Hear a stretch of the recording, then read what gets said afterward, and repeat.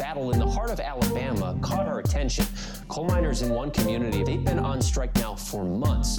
Working as long as 12 hours a day, 7 days a week, in some of the most dangerous conditions. I really think that the labor movement is the single greatest force for democracy in the history of the United States. The story of Alabama is a story of not just resilience, but of militancy. I say no contract, you say no code. No contract, no contract. If we ain't all free, ain't none of us free. You're listening to Alabama's only union talk radio show, The Valley Labor Report, with Adam Keller and Jacob Morrison. You are still listening to the Valley Labor Report, Alabama's only union talk radio show. We are now in overtime. And we've got some good stuff. Just a reminder, if you want to call, be part of the show, the phone number is 844-899-TVLR. That is 844-899-8857. Appreciate the conversation going on in the YouTube chat. Folks talking about trying to get us on some Pacifica radio stations. That would be pretty cool. Yeah, absolutely. And appreciate all those folks who've been commenting, liking, sharing. All of that stuff really does help. Yep. And Infinite Content also said, my brother just got hired by the Postal Service, so he'll be a new member of the APWU. Very cool. He might not be a member of the APWU, though. He might be. There are 4 different unions representing Postal Service workers. There's APWU, American Postal Workers Union. There's the National Postal Mail Handlers Union. There's the National Association of Letter Carriers, which covers letter carriers in the city. And then there's the National Association of Rural Carriers, which covers letter carriers in rural areas. So I don't know what his job description is, but it'd be one of those. So, but yeah, definitely make sure he joins the union, whichever one it is, for sure. Yeah, and, from time to time we have people reach out about, what are some good union jobs, and I would say the Postal Service would be a place to look because they are pretty desperate right now looking for help in our area, and I imagine probably wherever you're listening from, the Postal Service could use some more staff. That's an opportunity to get into a union gig and get a pension and potentially do some organizing. Absolutely. So let's start off with this Trump clip. A couple of weeks ago, Ben Shapiro, his outlet, the Daily Wire, bent the knee to woke Howard Schultz for the purposes of attacking the union. And Donald Trump now is kind of coming to his aid as well. Let's listen to what he said at a recent rally. The greatest thing happened over the last few days. Starbucks. Remember Schultz, this guy Schultz? The one with the extremely thin legs. I think maybe Dr. Oz would have said he's either really good or very, very, very thin. But he was doing a debate. He was sitting down. I thought his legs, I didn't think he'd be able to stand up. But Schultz, he's the head of it. And he just announced unions are trying to take over Starbucks. But he will not, under any circumstance, allow mail-in voting because it's evil and corrupt. The little legs. What is that? What is that Hard Times article like? Something like terrible. The worst person you made a good point or something. Yeah. Oh yeah.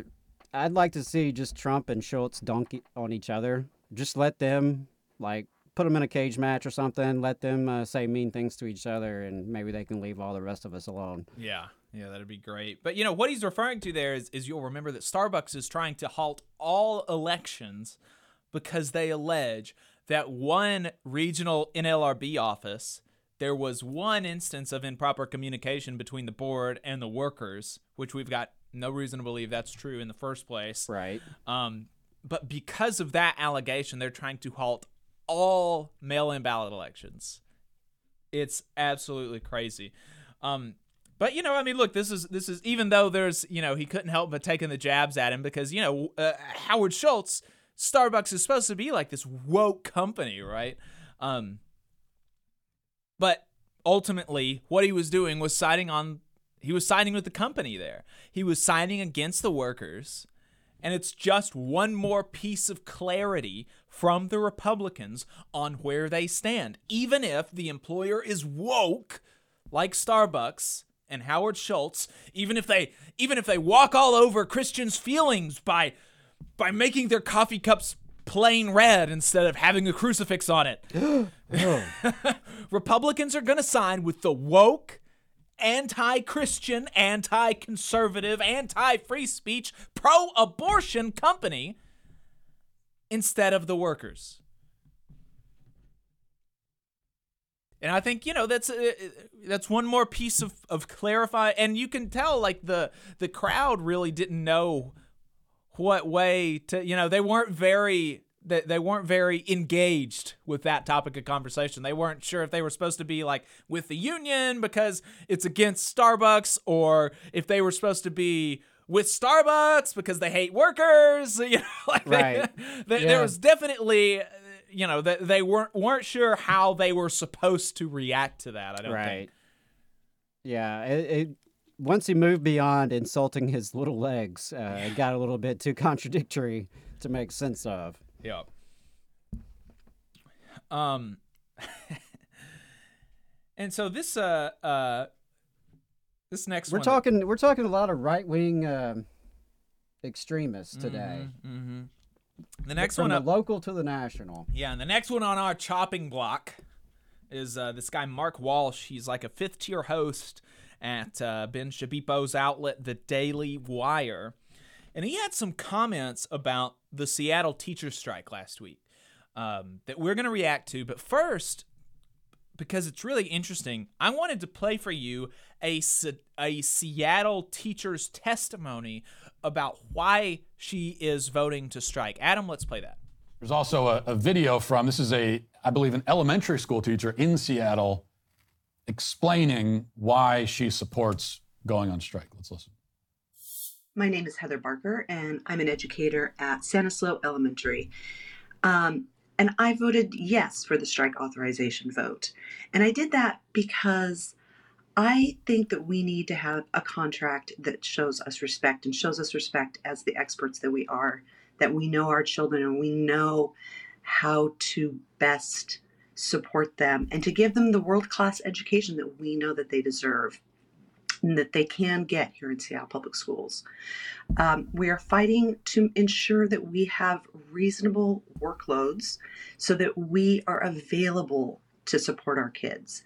We are fighting to make sure that we have workable special education model to keep all of our kids safe and to keep our staff safe. We are fighting to make sure that we have access to the mental health care that our kids need, because we have a lot of needs coming out of this pandemic. And we just need to be there to support our kids. And we need to have contract language that lays that out for us so that we know that we can be delivering the best possible education and learning experience for all of our kids. I'm standing with Seattle Education Association. Yeah, I bet you are. And now I included the beginning and the ending of that so that you know that Matt Walsh played this whole thing on his show amazingly, because it's really, that was a really, really good testimony about why they're going on strike. Just to recap some of the things that she said she was voting for, voting to strike for, she said, better mental health, smaller class sizes, more teachers, respect, more funding for just the general school stuff. These are really important things for the teachers to have so that they can be able to teach, and also for the students to have so that they can learn. I was honestly really shocked that he played that, because that totally contradicts everything else that he's going to say.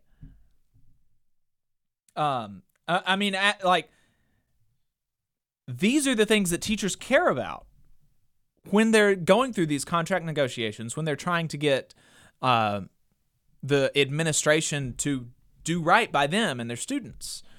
And, no worker goes on strike lightly. And, I would say even more so when it comes to teachers, because they know how disruptive a strike is just in general to the community, right? People depend on schools for childcare. Their students depend on schools to eat and to have shelter. So no teacher goes on strike lightly. The only time, or when strikes happen with teachers, it's a failure upon the district, and it's an indictment of the district that they are unable to do right by the educators, and it gets to that point, frankly. Yeah, absolutely. So let's play then how he responds to that teacher's video. In general, I can't stand these people. I don't think that there's any group in America that hates working as much as public school teachers do. They just hate it. They get like 2 months off a year. They get every single holiday off. They get nice breaks they get a nice I was going to say Christmas break. We don't call it that, right? So they get a nice winter break. They get a smaller spring, but they still get a spring break. They get multiple months in the summer. Oh, well, but we still have to prepare for classes, and we got to come in for teacher days or whatever. Yeah, you get multiple months in the summer basically off. No one else gets that. And then COVID rolls around. Schools are shut down for over a year in some cases. And it's still too much work. They're still complaining about the workload. Now they go on strike. So teachers, I was not aware of that teachers just got a whole year off. Adam, did you know that? Yeah. Where was that? I missed that one. Missed it. It's insane. So Adam, having been a public school teacher, having been a representative of public school teachers, what is the fact to fiction ratio in that? Yeah, a lot of bullshit there. A lot of it. The idea, first of all, that teachers don't want to work. Okay, teachers are very hardworking and deal with more than most people can imagine if they've never been in those shoes. I can tell you, I was exhausted every single evening. By the time I was finished, it was a struggle sometimes to make it to the end of the day. Physically, emotionally, mentally exhausting. The amount of decisions that you're making constantly. I mean, you're always on. The amount of students that are under your care and supervision, I mean, it's hard enough to just keep them safe and keep them where they're supposed to be, much less actually achieve some academic improvements in the process. So, as far as teachers not wanting to work, I mean, there are a lot of people who don't want to work. Those people are management. Those people are right-wing grifters who, make their money that way. We do a radio show, podcast, but we're not making any money off of it. We spend our own money, really, to keep it afloat. But people like Matt Walsh get to live off, his patrons. And I mean that more in the historical sense of, wealthy folks who subsidize such garbage to be on the airwaves. And, the whole argument about teachers have the summer off, all that shit has, people say that all the time. It's always been said. It'll continue to be said. I can tell you, in the state of Alabama, teachers are compensated for 187 days of work. So, do they have some time off in June and July? Yes, they do. They're not compensated for that time, right? And it's very common for educators to get summer jobs, whether it's with the school system directly working summer school. And believe me, there are a lot of teachers, especially single moms who depend upon that summer school assignment to be able to make ends meet. Some work in retail and restaurants and other service industry jobs during the summer. Even if they don't work during the summer officially, there's a lot of work that goes into it. That's unpaid days of training, unpaid days of preparation, unpaid days of getting your classroom ready. I mean, sometimes this is, honestly, they're in there having to mop their own classroom in July. put bookshelves together, paint the walls, put posters up, or undo, everything and shift their classroom to the other end of the school. It's not unusual for teachers to have their rooms changed, from year to year, especially if you happen to be on the shit list of whatever principal you have. So, it goes on and on.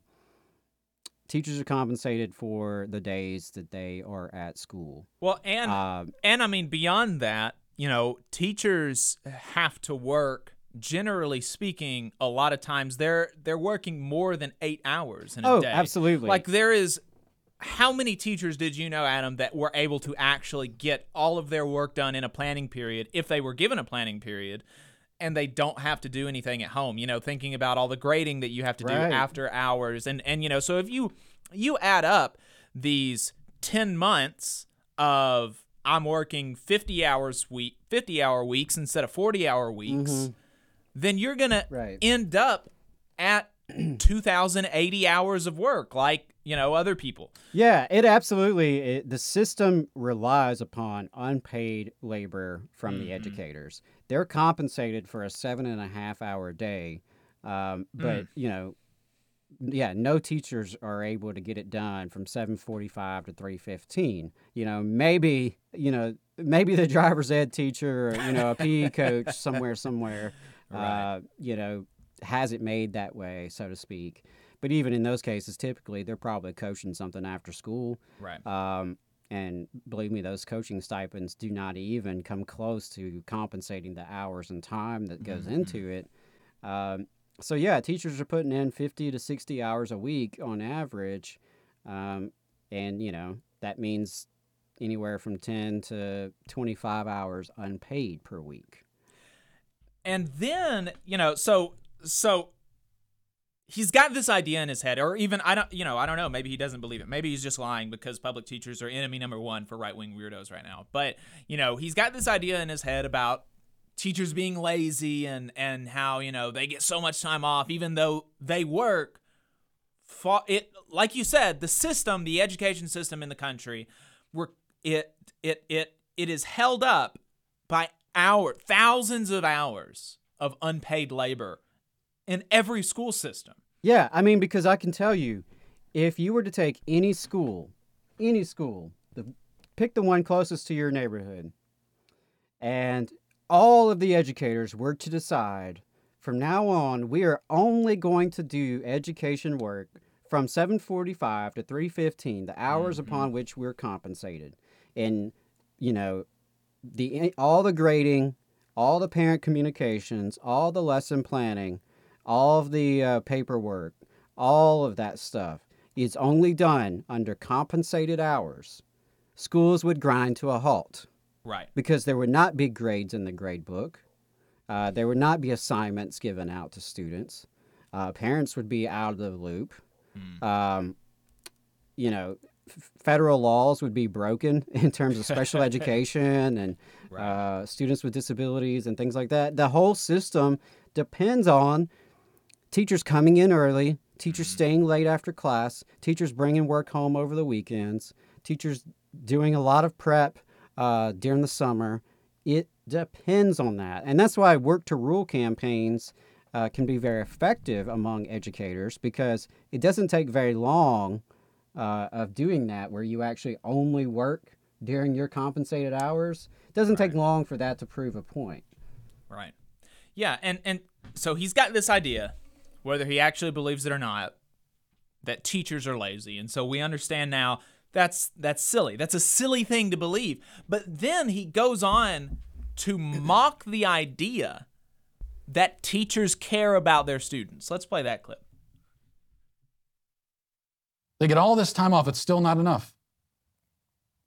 But even putting that aside, I'll tell you what really frustrates me the most when I especially when I hear stuff like this from that teacher. First of all, it's the pretending that you're doing this for the kids. Well, this is really about providing the best experience to the kids. This is all about the kids. I want a higher salary for the kids. Are you sharing your salary with the kids? Are you giving them like a cut? Are they getting a commission? No, at least have the honesty to admit it's for you. Wow. Okay. Yeah, and so he's not even...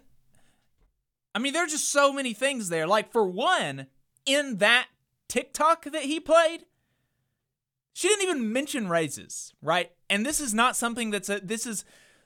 Sticking points are often over other things in these negotiations besides raises, but it's so bizarre for somebody on the right, like a libertarian free market type, to pretend that offering competitive wages will not be beneficial for the people receiving the service, which would be, if we want to think about this in a business, in a capitalist type way, then teachers are the, retail service employees, and students and parents are the customers.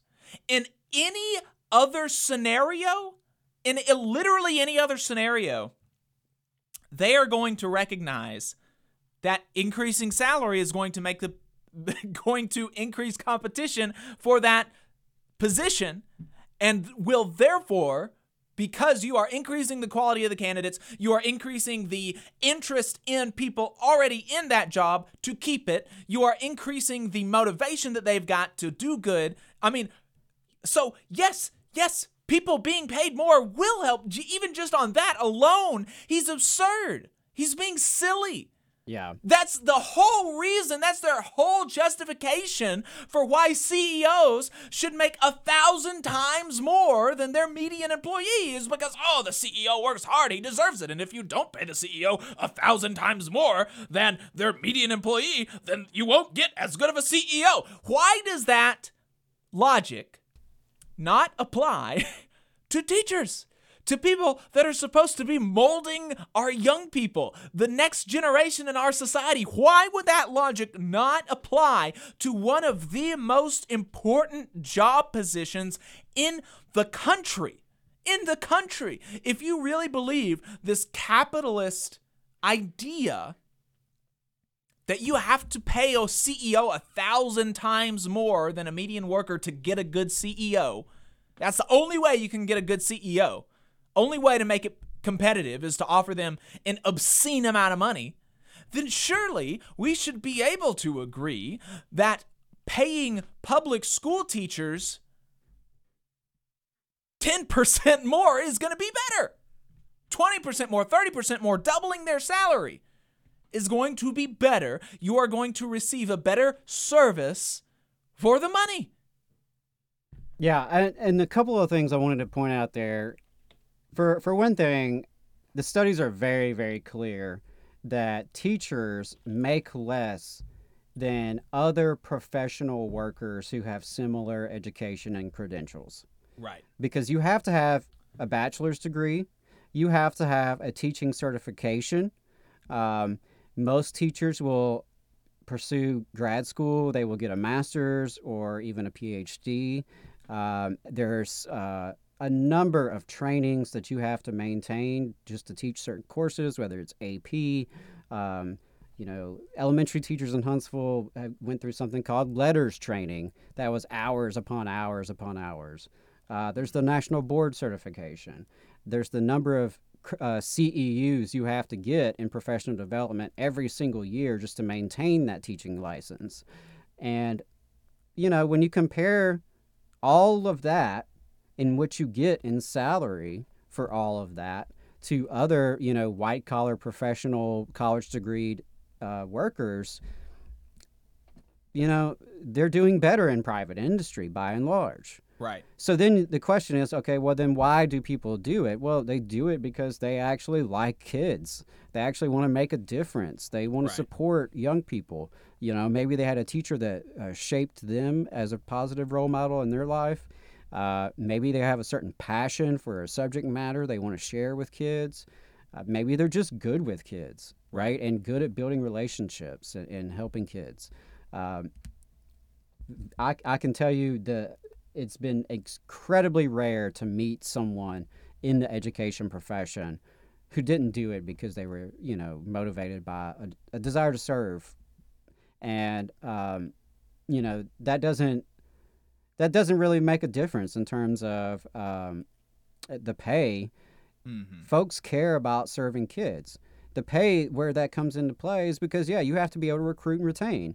If I can get a better salary with my credentials somewhere else, then you have to weigh the cost and the benefits. Mm-hmm. And that's, for example, science and math are two really tough subject areas to hire teachers, because if you are an expert in science or math, well, you can go to work for the military industrial complex, making twice as much and working half as hard. Making twice as much is probably an understatement. What median salary for teachers in Alabama is what, $50,000 a year?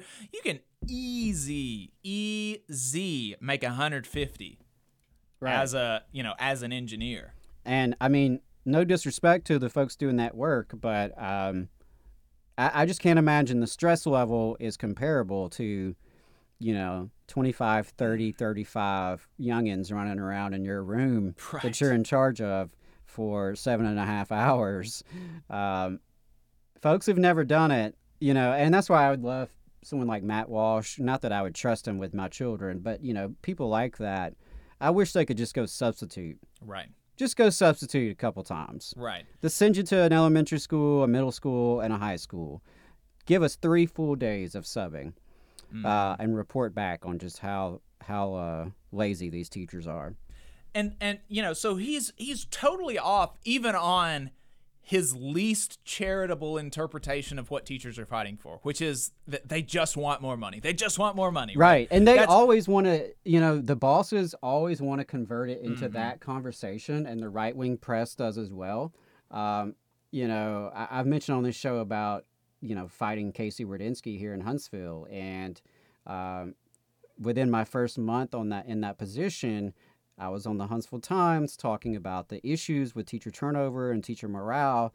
And it was right there. I experienced it then, where Casey Radinsky wanted to convert the conversation to a conversation about pay. And he even told the Huntsville Times, it sounds like we have a pay problem, not a morale problem. No.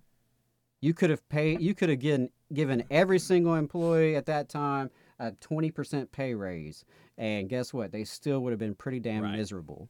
Now, some of them probably would have stayed for that, right, to pay their bills, because that's ultimately what undergirds everything we do as workers operating in this society, is that's the only way we can make a living. The only way we can put food on our table and a roof over our head is to sell our labor to somebody. Right. So he's totally off even on this, the least charitable, even in the least charitable interpretation of what teachers are fighting for. It is still actually, in large part, for the students. It would actually help the students if teachers were paid more, if they were paid more competitively with their private sector non-education counterparts. Right, because you want the best and brightest teacher for your student, exactly. Right? Everyone wants the best for their own kids, and everyone would want the best possible people filling those roles as teachers, because you're trusting your child with these adults for, 7.5, 8 hours a day. You're trusting your kid's life, right, and their future, right, and so, that's the bizarre thing, is why wouldn't you want the best possible people? But beyond that, he doesn't even mention all the stuff that doesn't explicitly help the teacher, but would only explicitly help the kids, like increasing funding for mental health staff, bringing on more mental health staff. That's not going to help the individual teacher. I mean, it would probably make her work life easier, because she's going to have some experts to help her deal with, maybe issues that a child would have. But that's not something that's directly related to her. Right, she's not going to get a bonus in her paycheck for that. Of course, he doesn't mention anything like that. Increased funding for, like books, or for technology, or hiring more teachers, not just having a higher salary as a teacher, but bringing on more teachers to decrease class sizes. That's not something that is putting money in their pocket. It is making their work life easier, which will make the position more competitive, but that is in much larger proportion just helping the students. And he doesn't mention that in there when he's saying, oh, don't insult my intelligence by pretending that you care about children. Like, of course these people, like, the idea that teachers go into teaching because they just want to make money and not work. It's so detached from reality. I was considering becoming a public school teacher, and maybe I still will. I don't know. Maybe it's something that I would like to do at some point, but the money is the thing that keeps me from it, and I'm somebody that is interested in it for not the money, but if I could make a competitive salary, I would be much more likely to go into teaching. But I was going through like a mid-college crisis kind of thing, and I was thinking about dropping my major. And I went back to my old high school, and I talked to my favorite high school teacher, the teacher that had one of the largest impacts on me, that I really had a lot of respect for. I could tell that he really cared about the curriculum. He really cared about his students. He really cared about fostering an appetite for learning, and I mean, just all of the good things that you could say about a teacher. This was that guy. And I went to him and I was like, I'm thinking about changing my degree to math and secondary education. And he told me not to do it because I would hate it. He said I would hate it, and he hates it, not because of the children, not because of the job, the teaching part of it. He loves that, and that's the reason that he went into it, and that's the reason that he stays doing it. But he says all of the oversight that you've got to have from management, all of this nonsense that you have to put up from the school board, from the superintendent, all these politics, all of this other extra stuff, on top of not being paid well. The not being paid well was like the fifth or sixth thing he mentioned to me as to why I should not be a teacher.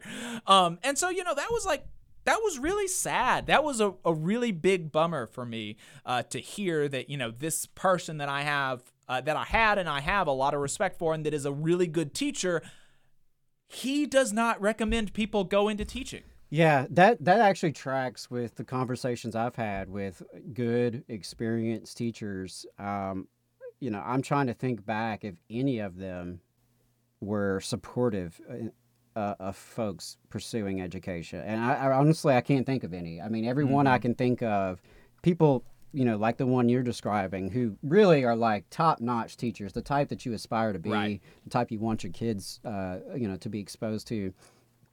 And, without fail, they all discouraged their own kids and grandkids from entering the profession.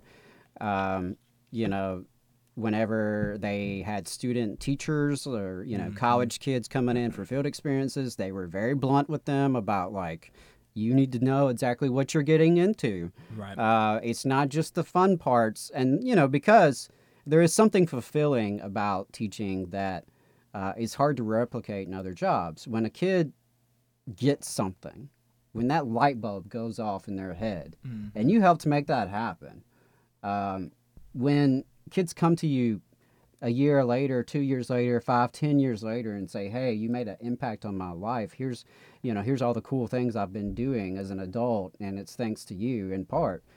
There's something there that can't be replicated.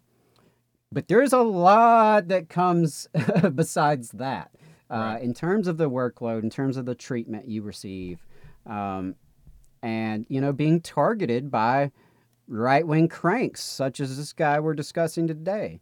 There is an ideological conflict with right-wing media really zeroing in on teachers and public schools, and they've been doing it, and it kind of comes in waves. It was really hard and heavy around the time I entered the profession, and it has come back with a vengeance now. And, teachers, like the counselor I mentioned with Angela McClure's segment. I mean, a counselor just doing her damn job, and next thing you know, her name is being plastered all over weird right-wing circles on Facebook. That's what folks are having to deal with. Right. Yeah, it's insane. But he does in his defense, he does latch on to one demand that he might agree with, though. So let's listen to this. And then also, this is a common complaint we hear from the public school teachers, that the class sizes are too big. Well, you know what? I agree with you. I totally agree. Class sizes are way too big. This is one of my fundamental complaints about the public school system, is that it's a factory assembly line approach to education. And you take hundreds of kids and just throw them on the assembly line, and you turn the lever, and they just go down, they go from one place to the next. And even if they're not ready to move on to the next phase in the assembly process, they're going to move on anyway, and because the most important thing is to spit them out the other end on schedule. Yeah, I don't like that either. And when you've got like 30 kids in a classroom, or even 20 kids, there's just no way that those kids are going to get the individualized, personalized attention that they need. Okay, he made some sense there. I'll give him credit. And, what was interesting to me about that is that he even kind of goes into why it's important to have smaller class sizes, and he's like, really kind of saying a lot of the same things that public school teachers are going to say about the issues that having 30, 40, 50 people in one class creates. Yeah, and I got to say, the critique of the industrial model of schooling and the way it is designed to just sort of push kids through, that's something that, I'm very sensitive to, and that I, would also, share that critique. And unfortunately, it's people like Matt Walsh that helped get us into that sort of industrial model of education, and where students are treated as numbers and not human beings, and where the humanistic and democratic impulses to public education, that's always been there, but it's always been in conflict with these other impulses of the industrial model, of college career readiness, of workforce readiness. There's always been that kind of dialectical struggle there within education. And, people like him are the very ones who are crushing the democratic humanistic impulses in favor of a more industrial model. Mm-hmm. And, it's interesting. Emma Vigeland on the Majority Report just had a really fascinating interview about student debt on Thursday, I believe it was. And they talked about how in the 60s there was a poll that said of like incoming freshmen that said, the reason that, and it was something like 60-70% of incoming freshmen said that the reason that they were going to college is to become a more well-rounded citizen, and these kind of lofty humanistic ideal type stuff. And then by the 80s, it was exactly the opposite. Like 70-80% of the people said that they were going to college to get ready for a job. Right. Yeah. And that's also around the time where you saw more and more emphasis at the national level of job this is training, about, right. And this is about competition. It's about national security. Right. We can't fall behind the Russians. We can't fall behind the Chinese. And that's still something that you hear trafficked in education conversations today of, we're falling behind. Mm-hmm. Which, yes, there's truth to that. Our academic achievement is not up to par compared to other wealthy countries on planet Earth. But that's not really what they're getting at there. It's more of a we might lose a competitive edge to our geopolitical rivals, which seems pretty far removed from Johnny, who's trying to learn how to read. Right. So, he understands class size is an issue, but he wasn't right for very long, because this is his solution to class sizes. Oh, God. So, yeah, all that, I'm with you. Except that the public school system steadfastly resists any effort to actually address the class size problem. Because how do you end up with smaller class sizes? Let's do a little bit of math if you're a public school teacher. You've got class. Okay, I'm stopping him there because to some degree, he's right that school systems have resisted efforts to significantly lower class sizes. And the reason why is because that costs money. Mm-hmm. And people like him refuse to give money to public schools. They're against taxes. They're against funding public institutions, especially public schools. And to hire more teachers, which is what it would take to lower class sizes, requires more funding.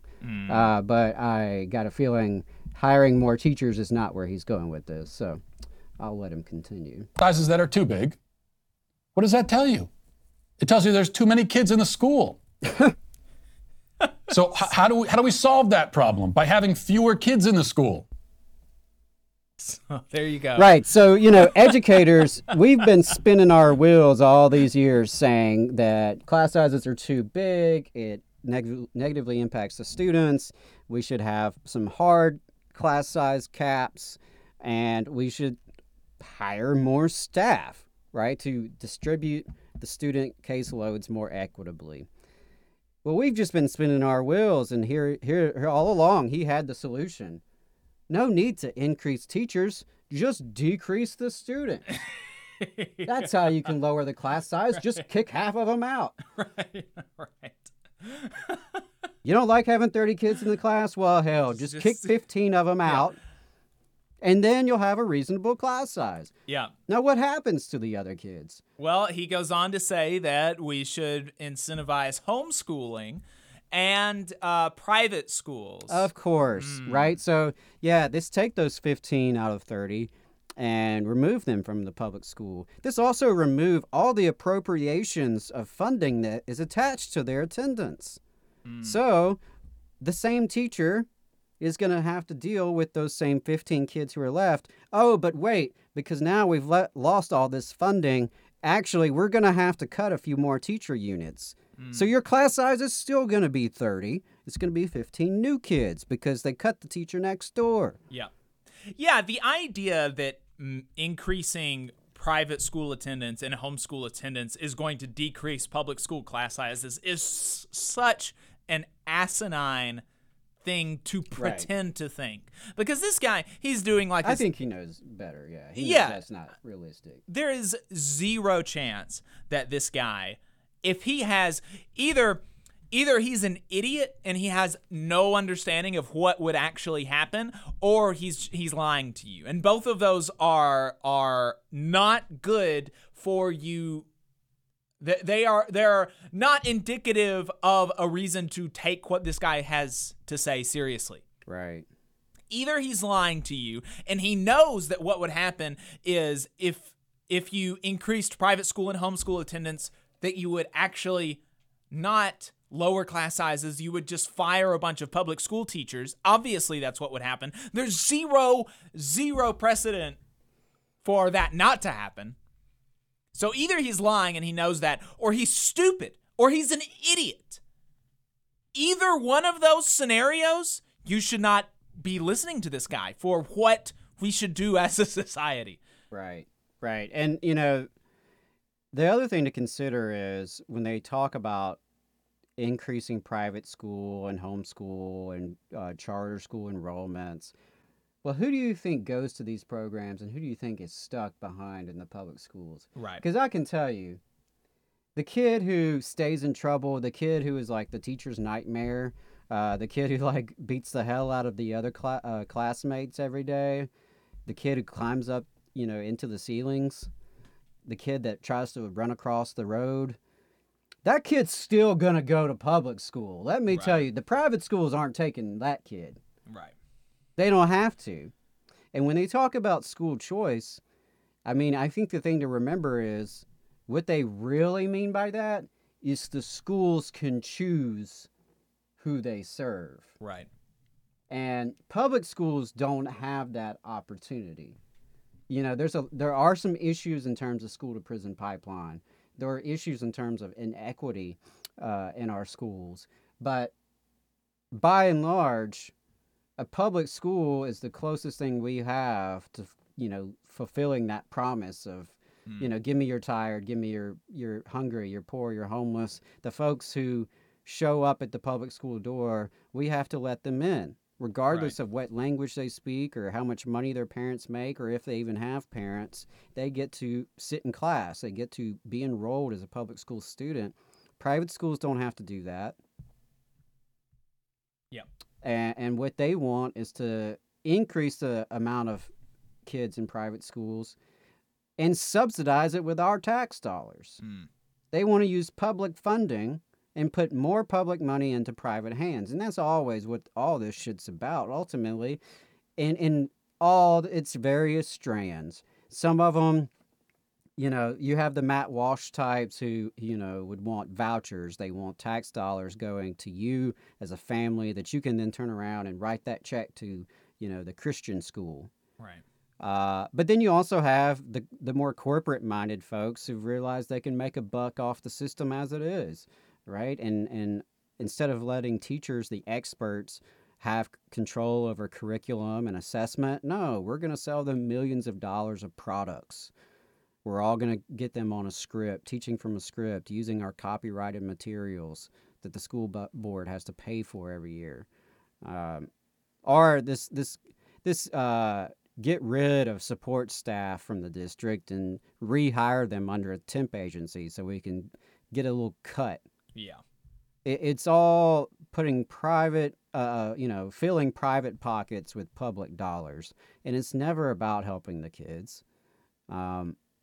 They have no solutions to actually improve academic achievement. At best, they're speaking to people on an individual and a family level. And, by all means, do what's right for your family. If you think that sending your kid to a private school or homeschooling them is the best thing for you and your family and that child, you have that right. But you shouldn't have the right to expect all the rest of us to pay you to do that. Right. And to take money out of our public schools and give it to you to subsidize your private choice. I think that's just too far. And ultimately, there's a lot that's connected to segregation in this movement for vouchers and charters. Segregation, not just by race, but by class, by ability, right? Because how many special ed students you think they're eager to let into these private Christian academies? Right. Yeah, of course, not very many. Of course, not very How many, many. And we've seen the reports about the studies detailing how it is. The thing that they always say in defense of private schools is like, oh, they get better results. They get better. Look at how much better their test scores are, or whatever. And you're never measuring apples to apples, right? You can look at the studies and see that, oh, hey, wow, that's weird. This private school turned away all these people with autism or ADHD. Oh, this private school turned away all these poor people. Oh, this private school has really, really lily white, really rich classes, students. Right.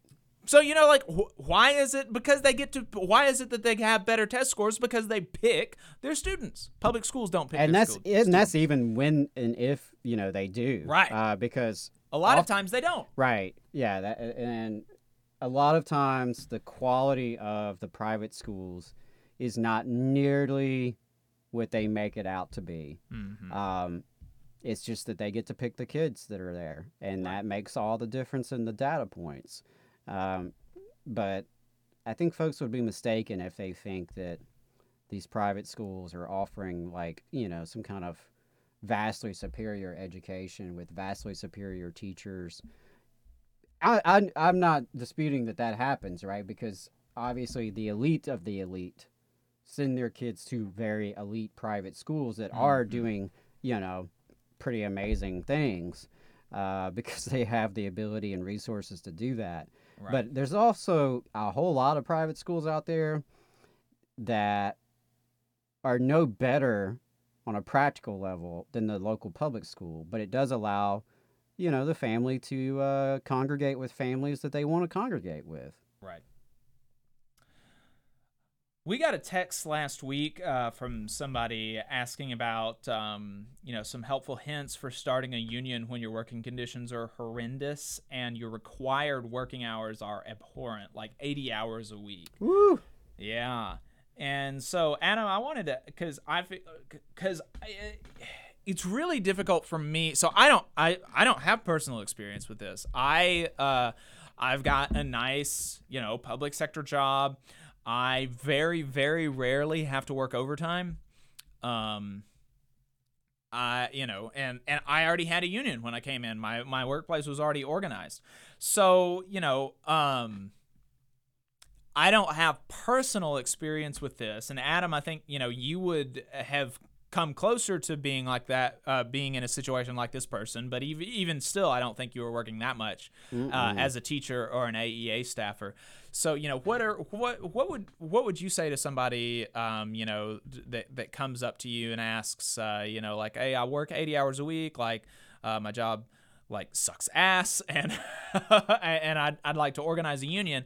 How do I do that working 80 hours a week? What would be some of the first things that you said to that? Oh, God. Well, I mean, at 80 hours a week, obviously, you don't have much time outside of work.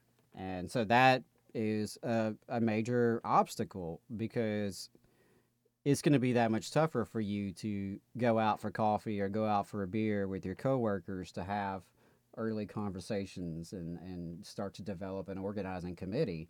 So, thinking about this, I would say the basic principles still apply of connecting with your coworkers and finding the like-minded people. Obviously, you already have at least one major issue, which is that you've got abhorrent working hours, 80 hours a week. That's far beyond reasonable.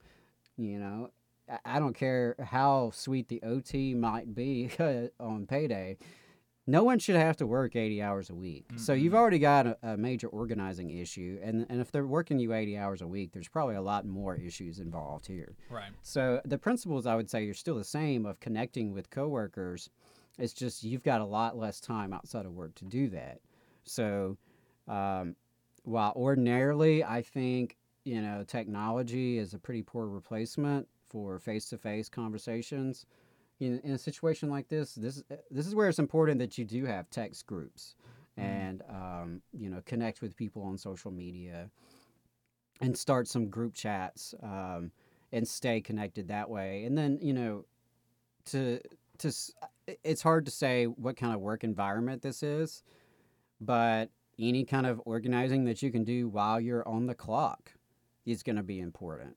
Because if you're there 80 hours a week, that's where you're at most of the time, right? So to the extent that you can find opportunities to have conversations with people on the clock, if you're working alongside of them or if you can run into them at break time or lunchtime, that's where I would say is get some group text chats going.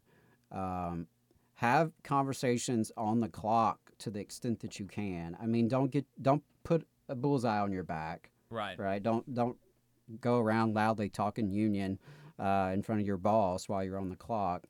But take advantage of the opportunities that you might have. Use technology to sort of supplement what you may not be able to do outside of work.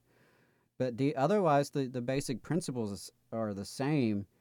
It's just that, I think it's a recognition from everyone involved that it's going to be that much more difficult because of the time restraints and because, frankly, you're exhausted. Right. And I ran into this a lot.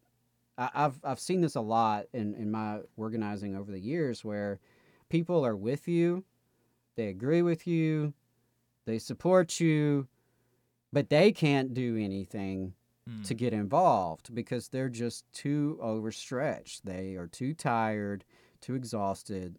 They don't have the time. They don't have the energy. And that is one of the biggest obstacles I think we face, period, in this country of labor organizing.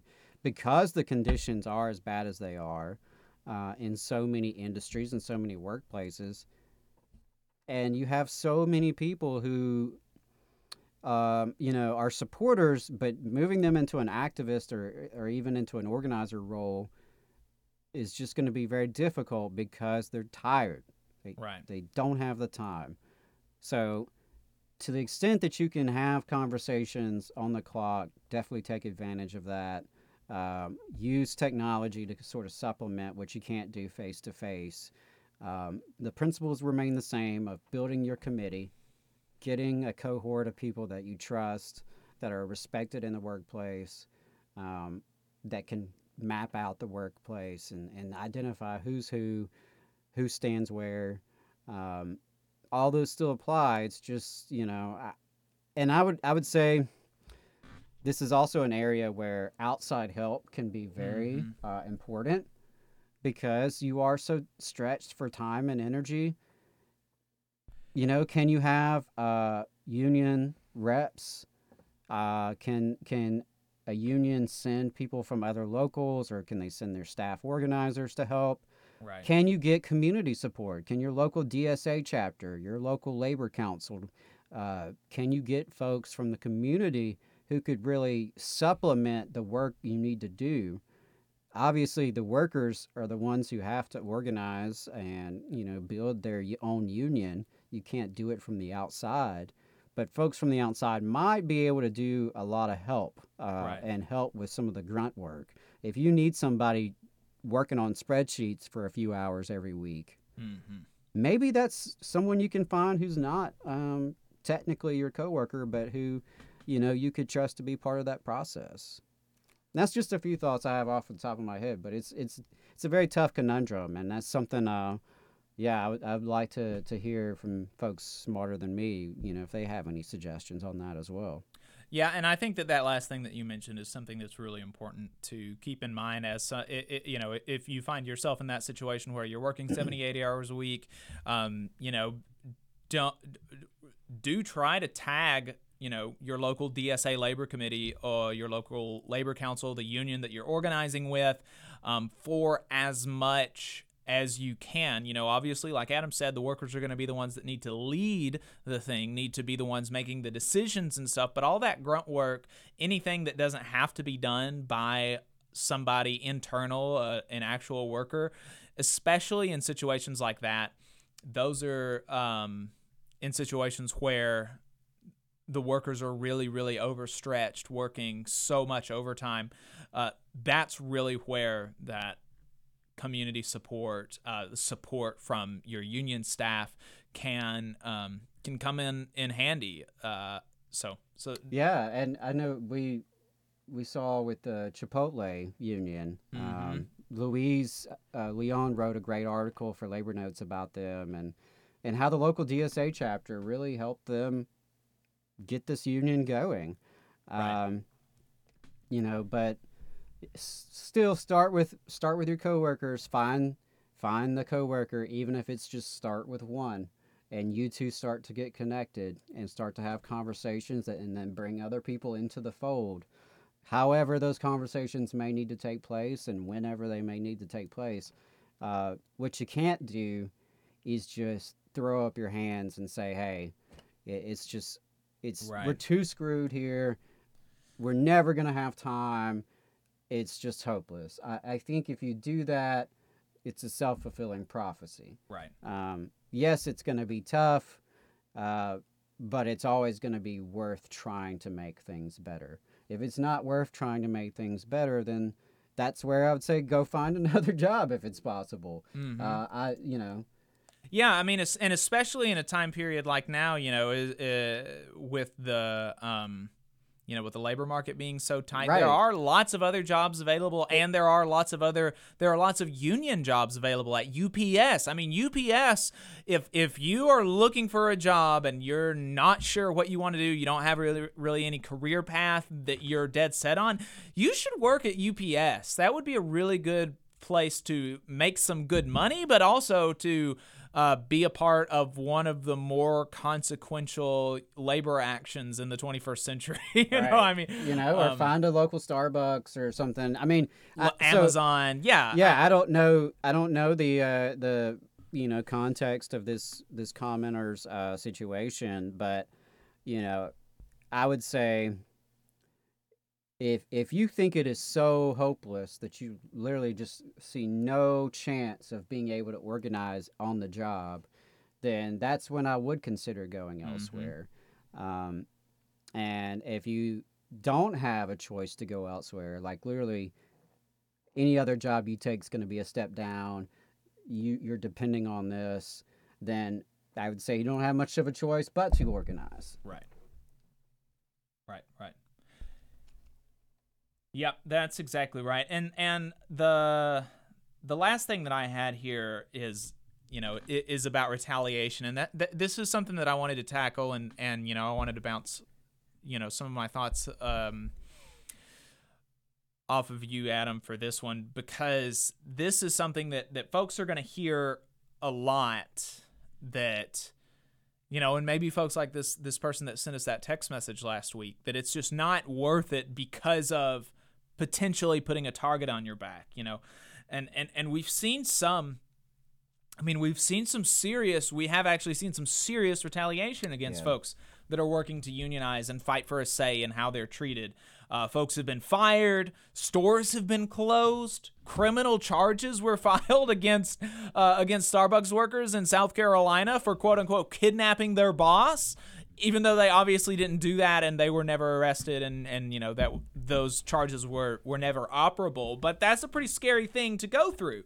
And so because of the fear of retaliation, because of the reality of retaliation for so many people, some people reckon that this means you ought to just put your head down, don't try to unionize, the boss has all the power, that's not going to change, you're just going to make your life harder. And some of the folks down in Scottsboro who were organizing with Starbucks Workers United at the Starbucks down in Scottsboro, they showed me some messages from some of their family saying more or less, I told you so, and now look at what. Look, you're probably going to get fired because you've got a target on your back. You ended up not getting the union. Maybe they will once everything is decided, but they don't have it yet. They're not unionized yet. So you're probably going to get fired. You just made your life so hard. Why even put in the effort to, you had a good thing here. Why would you want to mess it up? And there's a lot of people that have that attitude, that they see the way the world is as natural and immovable, and this is just the way things are, and therefore that's the way things are always going to be. So if you try to fight against that, you're just going to make your life worse. You're just going to make your life harder. And so the question ultimately is, does the retaliation that you might face, that workers have faced in the past, that workers will face in the future, does that mean that you shouldn't fight, that you shouldn't try to unionize, that you shouldn't organize? And the answer to that, it has to be no. It has to be no. Because even the things that I said, as bad as they are, as bad as it is to be fired, to have a target on your back by the boss, to even get criminal charges filed against you, even if they're not operable, to get arrested, as bad as those things are, workers had it worse before. Workers across history in the United States and across the globe have been assassinated for organizing unions. I mean, they've literally been killed, right? And they still did it. And because of folks like that, that died for the freedom that we have in and from the workplace, we have that freedom in and from the workplace. To the extent that we have anything good, people fought for it when the conditions were much worse. And so because of their sacrifices, because of them being willing to do that, things actually did get better, right? We went from a 16-hour workday to a 12-hour workday. We went from a 12-hour workday to a 8-hour workday. We went from 6 and 7 day work weeks to 5-day work weeks. And bosses are trying to claw that back now, like with that commenter that we had that is now working 80-hour work weeks again. People are trying to claw back those gains that were actually won by people. And so the only reason that we are going to be able even just to hold on to the things that we've got, just to not let it go, just to maintain. The only way that we're going to be able to do that is to organize, is unionizing, is fighting back against the boss as they are trying to take all of these things from us that our forefathers and foremothers and everybody else that they fought for.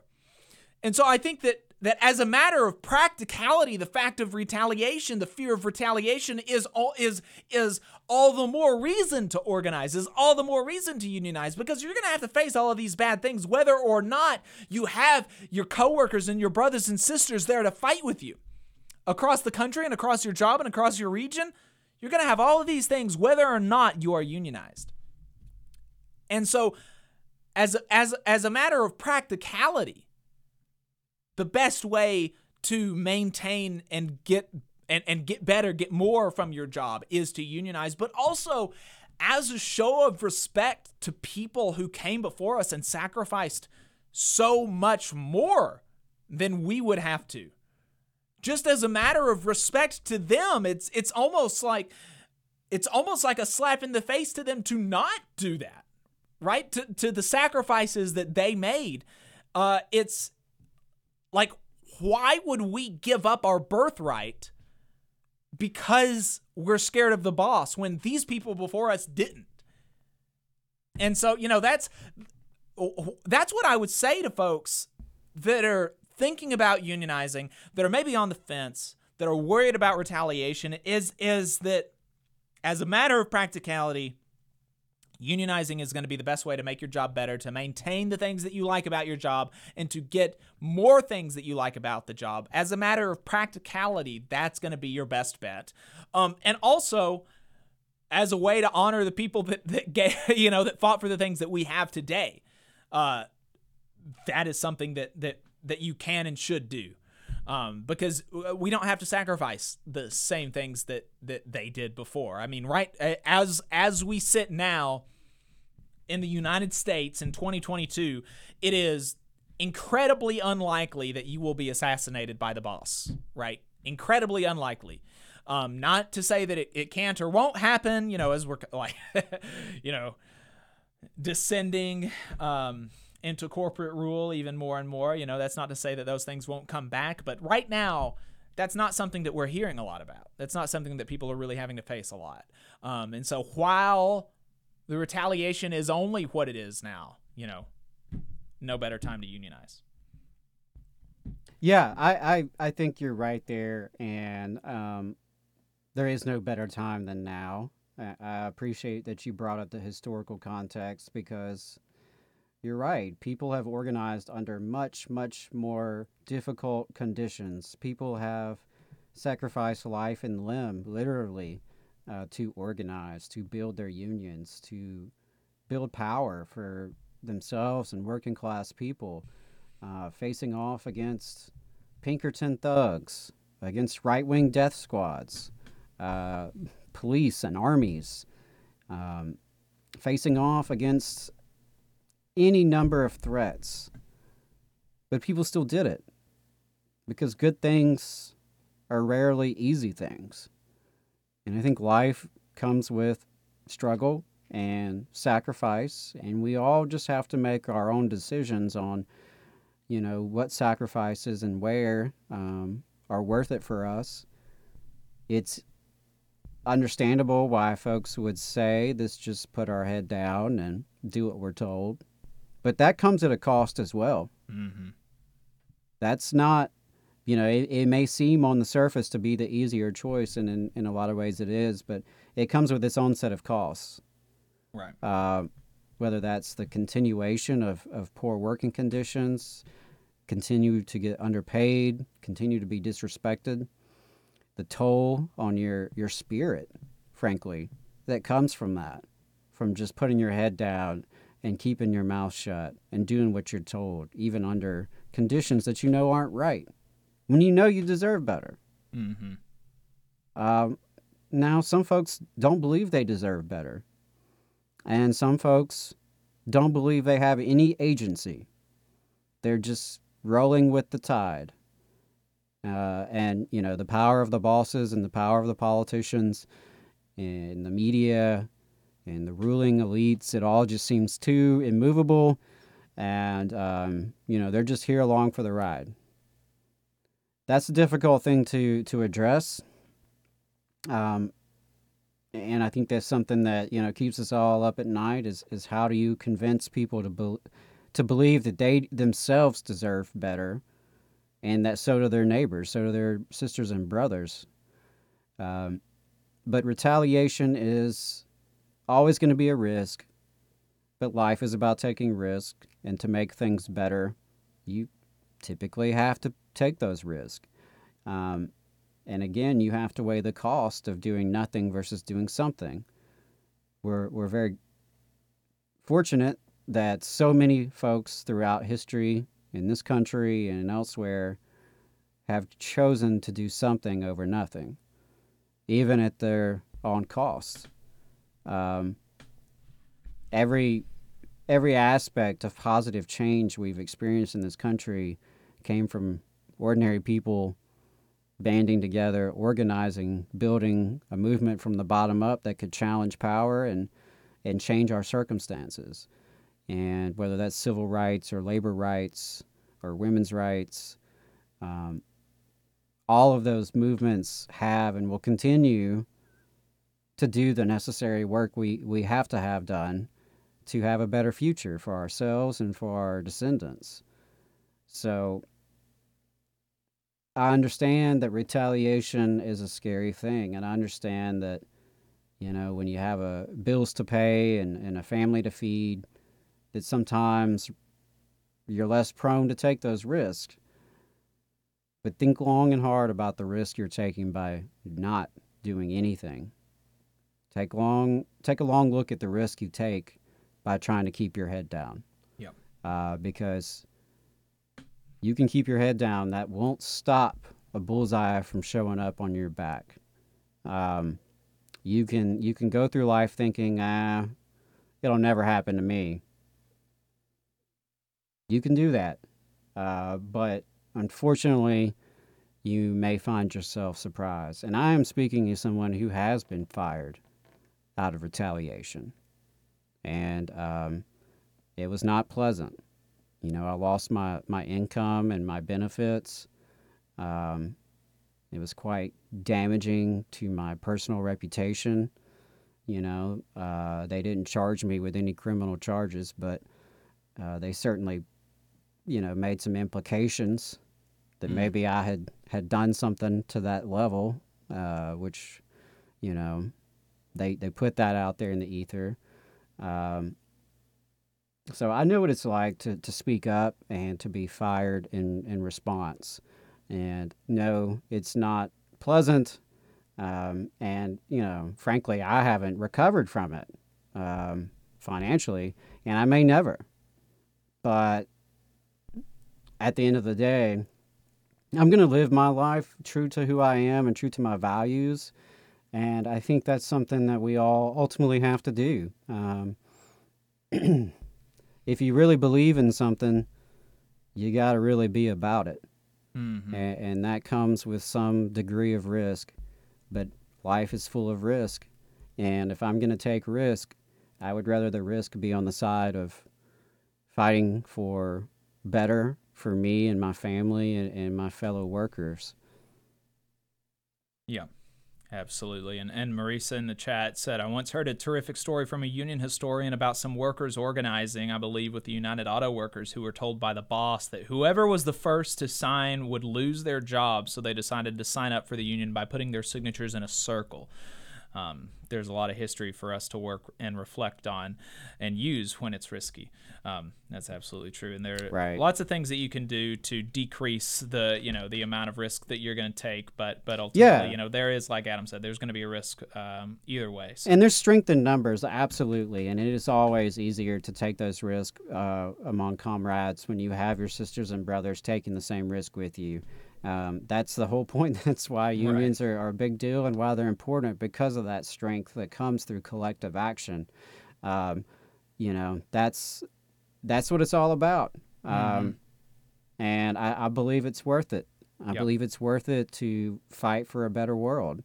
And even if that's just trying to get, $1 an hour raise at your little job and your little section of the world, it's worth it to come together and try to make things change for the better.